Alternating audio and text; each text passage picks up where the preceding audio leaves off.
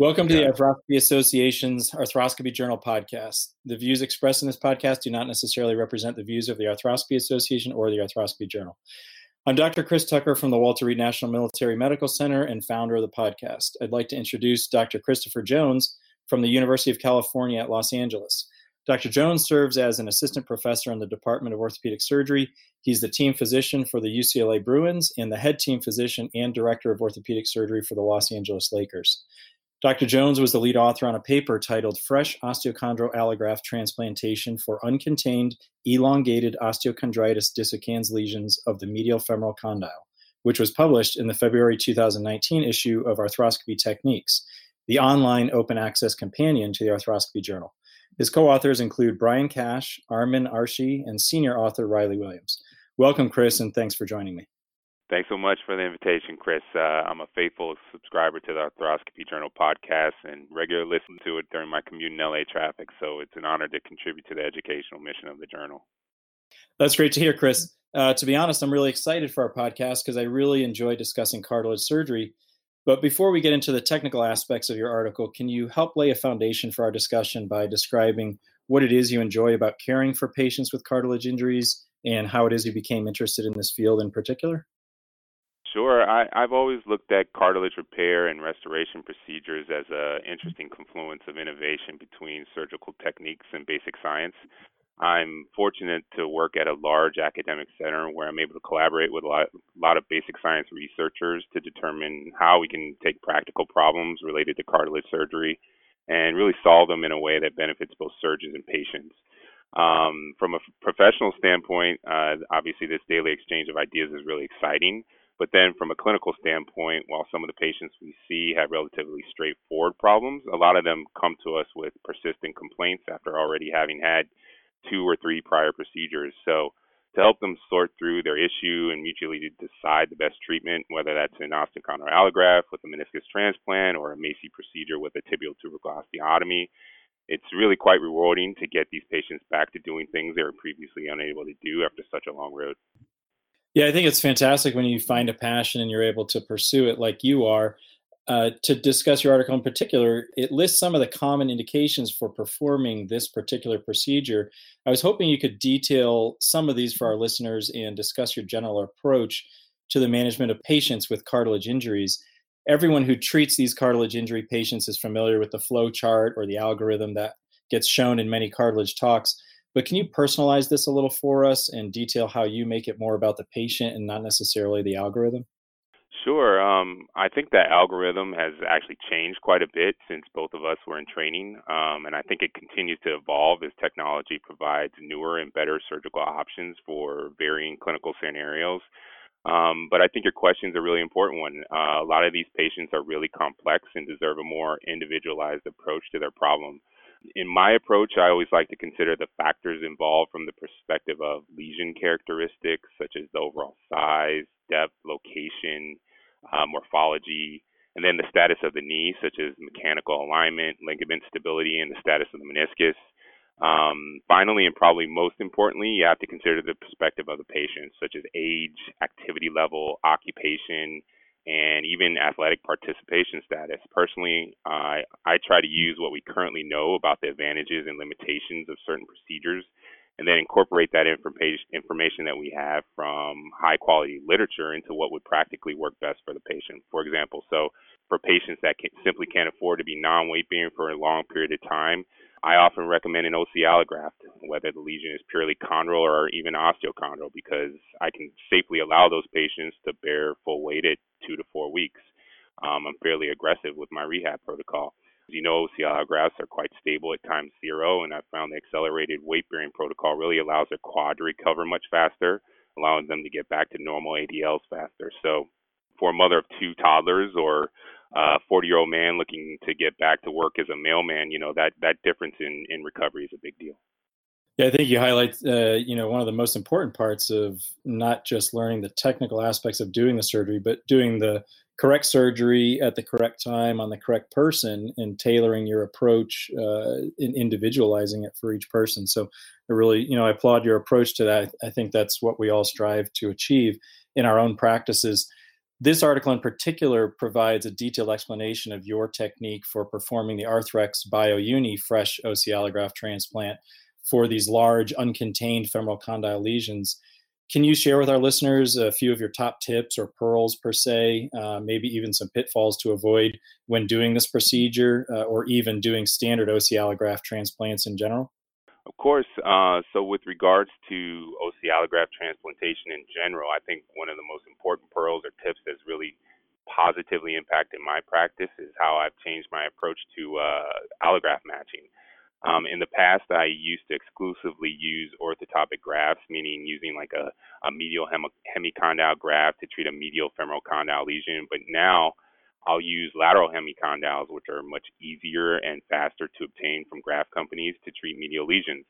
I've applied this approach throughout the knee and have had good results. While there's a slight learning curve associated with this to get comfortable with the technique, we've published several clinical and MRI-based papers to suggest that the resultant level of incongruity due to anatomic differences that you see in the differences in the radius of curvature between the medial and lateral side isn't significant, and the midterm clinical outcomes are similar between using orthotopic or even non-orthotopic grafts. So, as you know, in the past, typically patients would have to be notified of a graft match and then told they would need to accept the graft and have surgery within 1 to 2 weeks. But this was inconvenient for everyone involved.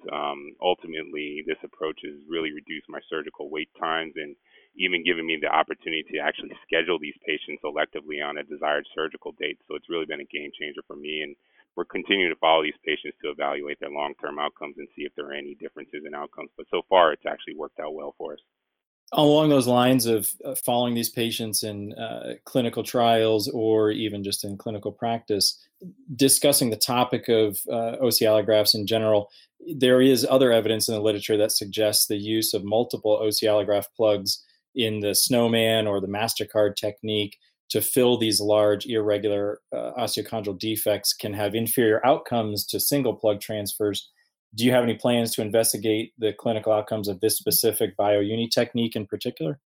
Absolutely. I'm following my own patients who have undergone BioUnis with validated outcome tools, and we're looking to publish clinical results comparing these patients to match cohorts consisting of those who have been treated with either a single OCA plug or a stacked Snowman OCA plug. We'll actually be presenting some results that we've looked at using patients from myself, Riley Williams, and be presenting that data at upcoming ICRS World Congress. So stay tuned for that data. Yeah, it's fantastic. I look forward to seeing that. Let's talk about biologics. Your article indicates the use of bone marrow aspirate concentrate, or BMAC, to soak the graft after the marrow elements have been washed out by lavage, indicating that this may aid in the biologic healing and subsequent graft incorporation. Let's talk about these biologics and their use with respect to cartilage injuries of the knee. First, what are your thoughts on BMAC and any other biologics with respect to these cartilage injuries, both in or out of the OR? Well, in general, I think one of the most pressing issues in sports medicine and maybe even orthopedic surgery is to really define the appropriate use of biologics to aid or augment healing with what we do. We really do need more basic science studies and sound data to support their use before we apply these therapies to the masses. But personally, I initially incorporated the use of BMAC into my practice to help augment allograft healing based upon the work by Standard and Cook. They showed it helped facilitate graft incorporation with less graft sclerosis and faster incorporation. But there's recently been another study by Dean Wang and Riley Williams where they demonstrated no evidence of improved osseous integration with the use of BMAC. So despite these recent findings, I still use it based upon the imaging results that I use in my own patients and have seen over the course of the last year. I've seen less cystic change and graft sclerosis myself, but I think we really do need a prospective trial to help provide better guidance on the issue, as it does represent an increased cost to the system. Along these lines, what's your experience with other techniques or products, biologics or other modalities in the OC allograft transplant procedure? Have you used anything yourself other than BMAC, either during the procedure or postoperative management protocols, even intra-articular injections or other things at follow-up appointments to try and maximize healing in these patients? Well, I only use BMAC intraoperatively. I don't currently use any other routine postoperative injection regimens that would include other biologics such as PRP or maybe even something like hyaluronic acid. But what I have anecdotally found is that my patients who use blood flow restriction therapy tend to do a little bit better at the onset, and that is maintained throughout their course of therapy. So it seems to be that their quad strength is regained faster, and these patients have had less issues with postoperative swelling and fusion. So I've really tried to direct my cartilage repair patients to local therapists that use BFR because I've found these patients tend to do a little bit better and get off the ground faster. So that's been a nice adjunct to my practice so far. That's interesting. We had Dr. LaPrade on the podcast several months ago discussing the blood flow restriction therapies and giving the background on that. So it's interesting to see how that ties into some other aspects of our practices. Along the lines, again, of these biologics, other studies have reported excellent graft survivorship up to 93% at 10 years for fresh OC allografts in the treatment of osteochondritis dissecans lesions. Obviously, we all want to continue to improve upon our own results, but everything comes with a price. Where do you think the cost-benefit ratio falls with respect to BMAC or other biologics for this procedure and these results? I think OC allografts for the treatment of OCD lesions demonstrate some of the better outcomes that we have with this procedure, but the outcomes are a little bit different with regards to degenerative and traumatic lesions. So ultimately, if BMAC does somehow lend itself to providing better healing and subsequent outcomes, then I think we would have to justify the increased cost in some of these other patient cohorts. But ultimately, like I said, we need prospective studies to really answer this for us. Yeah, I agree. All right, this was published in a technique journal. It's a technique article. Let's do a few quick response technique questions. First, you mentioned the use of supplemental headless screw fixation for this graft due to concerns for graft fixation. What's your intraoperative decision-making with regards to the use of compression screws or just relying on the press fit fixation of this graft? I think that's a great question, and truthfully, I wish I could give you a better answer with scientific data, but there's not much out there to really help guide us regarding the utilization of screw fixation intraoperatively. Personally, what I do is I use a dental pick on the back side of the exposed graft where it's uncontained along the lateral intercondylar wall, and then I apply a pretty significant amount of force to see if the graft will tip or back out at all. And then if it doesn't, then I don't add screw fixation. But if there are any signs of instability, I really don't hesitate to add screws. Interesting. So you really rely more on kind of testing it versus having some sort of percentage of coverage or percentage of uncontained. It truly is just customized to each person intra-op.